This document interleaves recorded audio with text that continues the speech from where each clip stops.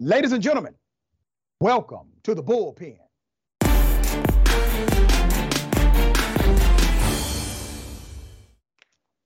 In the Bullpen today, we have Amanda Griffiths, commentator, Young Voices. Amanda's a PhD student concentrating on political theory and international relations with an emphasis on Machiavelli's political thought. Fascinating. All right. Amanda, good day. Welcome. Dr. Ritchie, I'm thrilled to be here. Thank you so much for having me on. Glad to have you here. And we are going to chop it up about the Mar-a-Lago raid, the pending indictment, in my opinion, of Donald Trump and this investigation holistically. I don't want to presume what you know, believe about this particular item. So if you would, give us your sentiment and I will then opine.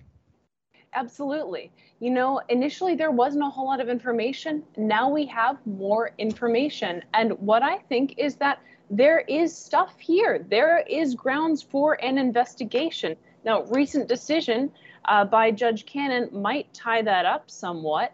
I do think it's concerning. There's a new FBI leak to the Washington Post saying that there were documents found that contained information about another country's nuclear development program.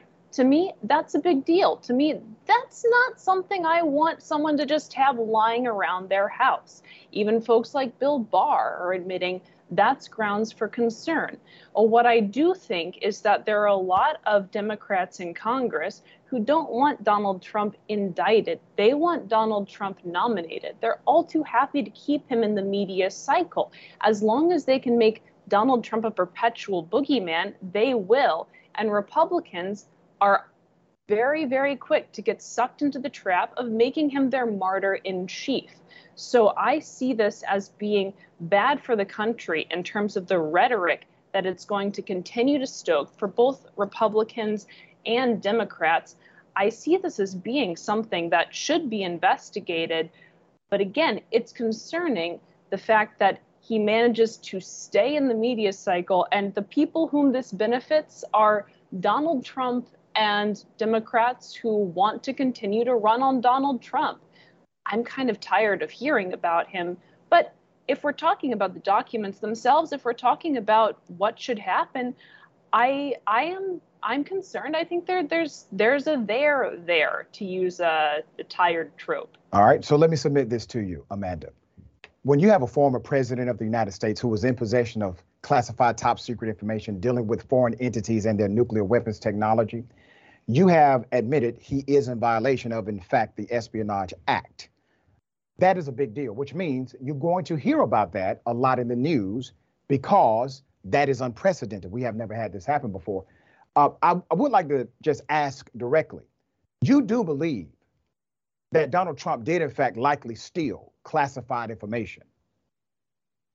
I think that there's grounds to investigate that, certainly.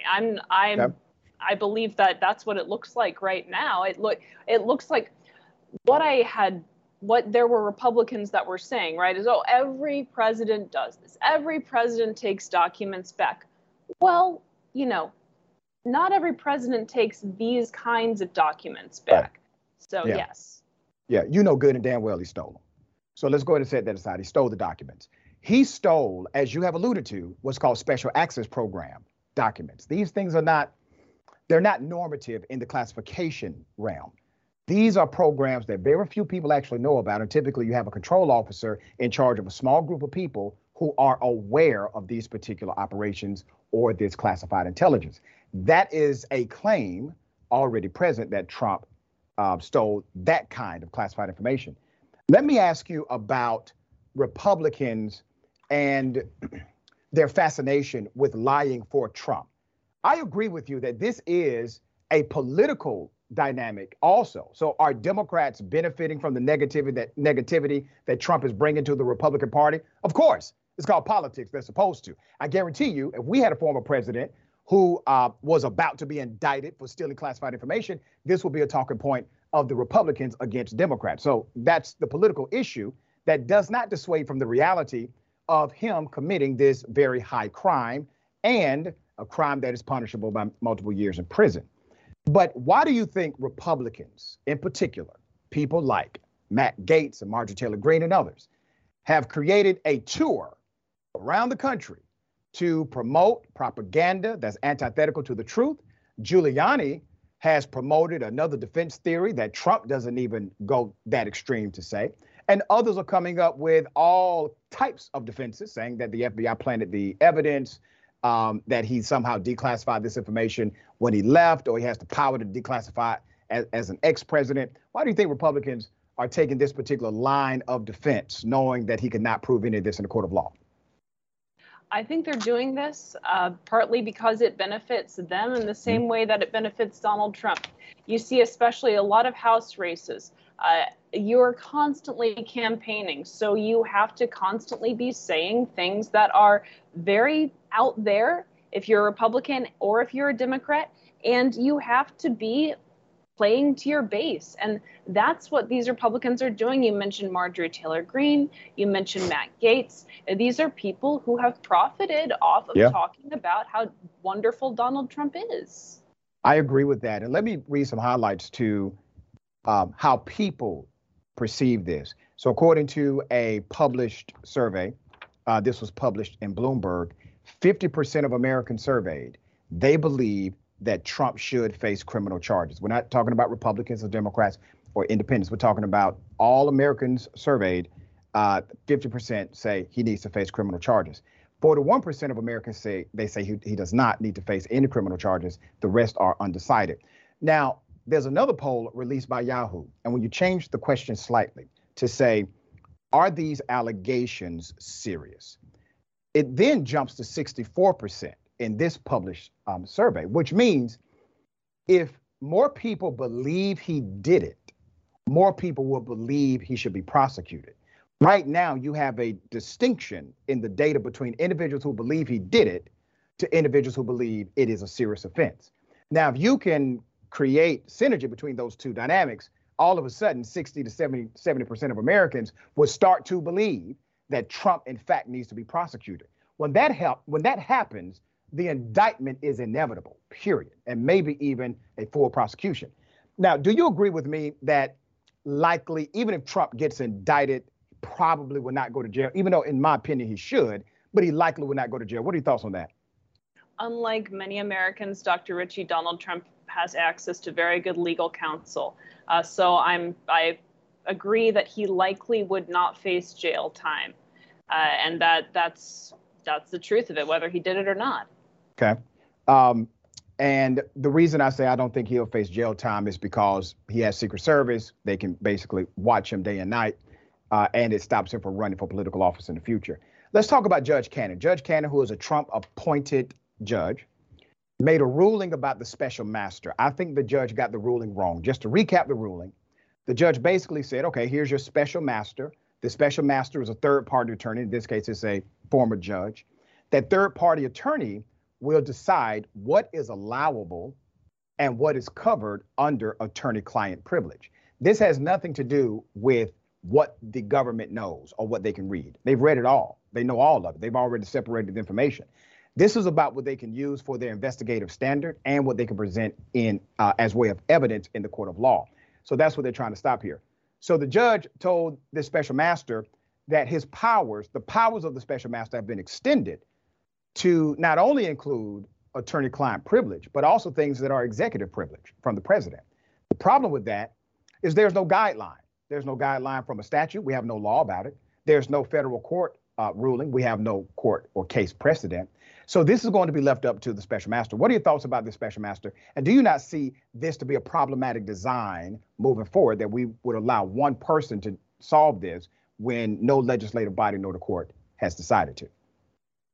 I think that it's a very interesting decision by Judge Cannon. And again, admittedly, not a legal scholar, but the grounds on which this decision was made are a bit strange to me. I think this ties up the investigation. That's a boon once again for Donald Trump, and it's a boon for anyone who wants to keep Donald Trump in the media cycle, congressional Democrats. But it doesn't hinder, it doesn't halt the investigation. I expect this to be, I think it already has been appealed, or they're approaching for appeal. And I can see grounds for overturning this decision. That's a great thing about our legal process and our legal institutions. You keep saying congressional Democrats want to see Trump in the news. According to the latest poll, Americans in general, they want to see what Trump did while he was president of the United States. So they're interested in this story. And the other dynamic connected to this is that there are Republicans that would like to see Trump's grip loosened on the Republican Party. They don't like how strong his grip is. The January 6th committee hearings, they kind of helped with that. So my point is, when you say congressional Democrats are benefiting, no, Republicans that don't like Trump are benefiting as well. And I think Mitch McConnell is among them, to be frank with you. What are your thoughts? That is true, and I wish there were more vocal Republicans who were willing to talk about this and willing to answer questions about this.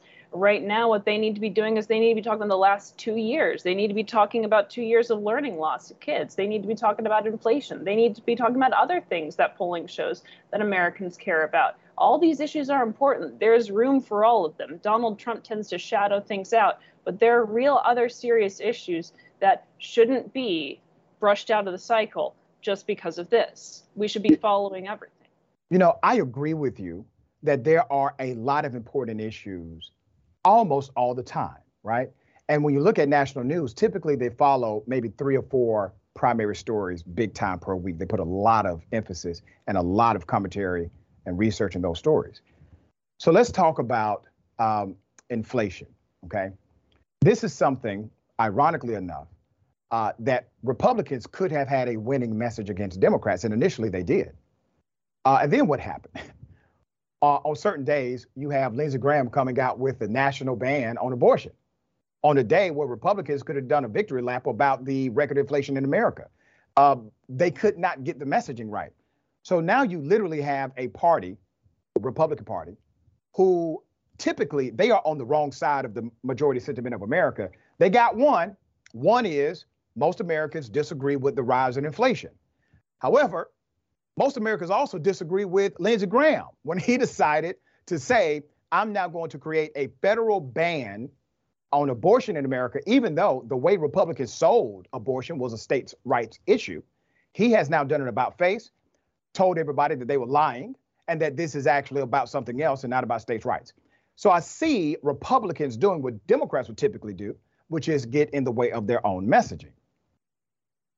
Oh, yes. No, Democrats and Republicans both are very good at doing that. And I don't think there's a lot of daylight between the two of us on many things that would disturb us about Republicans and what they're doing and fighting these culture war things. This would have been, yes, a great day for Republicans to be talking about these real issues that Americans care about. And instead, they do, yes, decide to pivot, or at least Lindsey Graham decides to pivot to talking about a federal ban on abortion, which would only take things back and forth between Republican-controlled Congress and Democrat-controlled Congress. You could pass a ban, you could reverse the ban, you could pass the ban. It would be a nightmare. So yes, I agree with you that the messaging really needs work for both parties, and you're absolutely right about Lindsey Graham. Let me offer a nuance to inflation. As I said earlier, it is a political win for Republicans. It's not a nuanced win. And here's what I mean by that. If you actually look at inflation and you look at the catalyst of inflation, you cannot squarely blame one president. You cannot squarely blame Biden. Do you disagree with me on that? Not at all. I think, in fact, no, yeah, a lot of inflation, a lot of what we're seeing today was put into practice back in 08, 09. You can look at, well, we'll get into quantitative easing and interest on excess reserves, but there's all of that had a big role. And it also got worse when COVID hit, because inflation is driven by the increased price of manufacturing and shipping goods. So once you have to pay more money to manufacture and ship the same products, that cost is passed down to the consumer. So now their dollar is not worth $1 anymore. It's not worth the same as it was last year. And that's what drives inflation. So naturally, this started under Donald Trump. I do blame, I do blame Donald Trump for not being better at handling the COVID crisis in America.